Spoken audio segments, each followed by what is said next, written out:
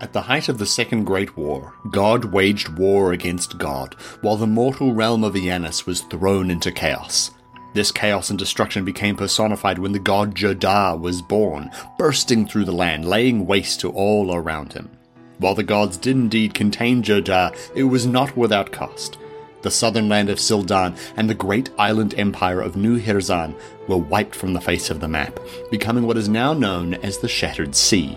And the land itself has not forgotten, nor has it allowed the people to forget. And they remember with the Festival of the Breaking.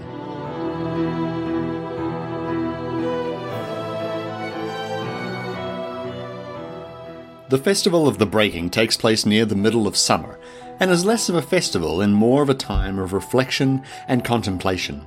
A few days before the day of the breaking, the day that Jodar burst through the land, most folks take the time to reflect on the year before. Houses are cleaned, the walls and floors are scrubbed, or even in some cases ripped up and replaced altogether. The breaking is a time of renewal and refreshment. Prayers are offered to all and sundry gods, hoping for good fortune in the year to come, and protection on the day to come. Offerings are burned in temples, donations are made, all to thank the gods for the year that has been. But the appreciation doesn't stop at the temple. The few days before the breaking is considered the opportune time to perform acts of charity and selflessness. It is generally considered that now more than ever is the time to pay any debts you may have owing, or even just pay someone back in kind for that unexpected casserole.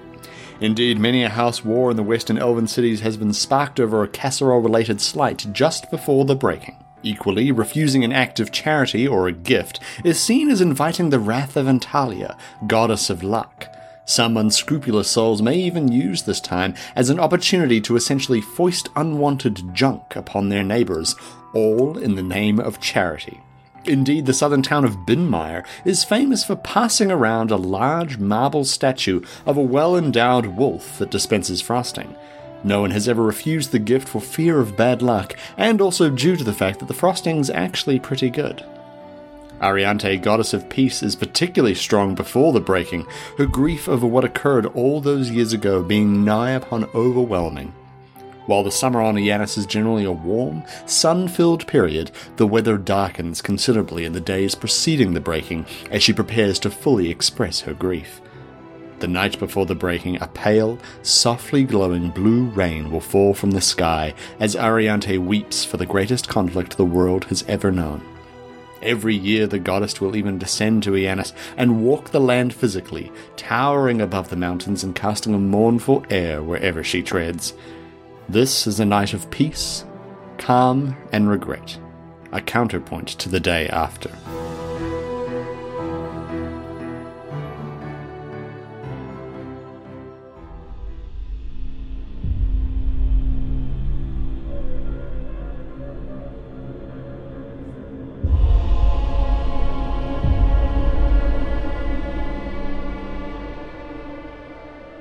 When Jodar burst through the world, destroying Sildan and the great island empire of New Hirzan, millions perished. 1,000 million threads cut by the shears of Vichma in one fell swoop. But although she may be a god, even gods have their limits. On the anniversary of the breaking, the skies turn a pale grey, the walls of the Garden of Death crumble, and Eannis becomes the unwilling home, for a time, to uncounted angry souls. To go outside on this day is to invite almost certain death, or at least a sense of bone-crushing despair. It is a generally accepted fact that nigh upon everyone will stay indoors this day, paying their respects to the greatest tragedy the world has ever known. Vichma, patient as she is, sees no reason to prevent this occurrence. After all, once the day is past, the souls return to the green shores from whence they came, and Eannis is safe once more. It is also whispered that should one wish to make the journey, Sildan and the great island empire of New Hirzan return to the world, their treasures and secrets ripe for the taking for anyone foolish enough to brave the journey.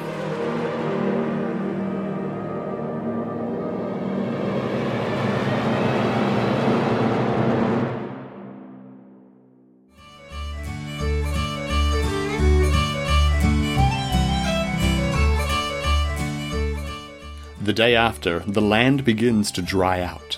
The middle of summer has arrived and healing magic is at its strongest. Simple food is served and communities pass the day away with leisure. Larger cities may even hold some form of festival, but the intent is the same. A celebration of life, renewal, and the togetherness of a people.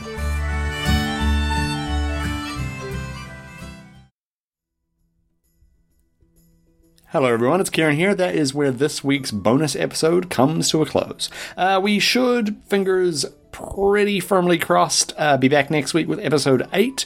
If not, something else to fill the gap, just another bonus episode from yours truly. A quick reminder that also at the end of this season, we'll be doing a Q&A episode. Sam, Nick, Hannah, and Gillen will be bringing some questions to the table for me and for each other, but we want you to do it as well. We're not going to invite you to come and record with us because that'd be weird, and God, that scheduling would just be a nightmare. But you can shoot them at us on Twitter. We're at 4CNG Podcast, or you can even email them to us. We're info@forcritsandgiggles.com. You can ask questions about the characters, the world, the story, how we produce the podcast, why it's so difficult for us to fucking get together and record. Kidding, I don't know the answer to that question. Yeah, I mean, shit, you can ask me what my favorite pie is. I don't care. Whatever questions you may have, send them on in. There will even be, after the credits of that episode, a special spoiler zone. So if you have any questions about where a certain plot line is going, or what this, that, and the other thing was about, and what that referenced, and yada yada yada, and you don't mind spoilers, hit me up and I will do my very best to answer those kinds of questions as well. I also don't want to promise anything specific at this stage, but there will be prizes involved for people who send in questions. So make sure to follow us on Twitter to get all the latest on that. That is where we're most active. That's pretty much it. Go review the show on iTunes if you like it. Tell a friend about the show. Stay safe. We'll see you next week. And until then, may all your hits be crits.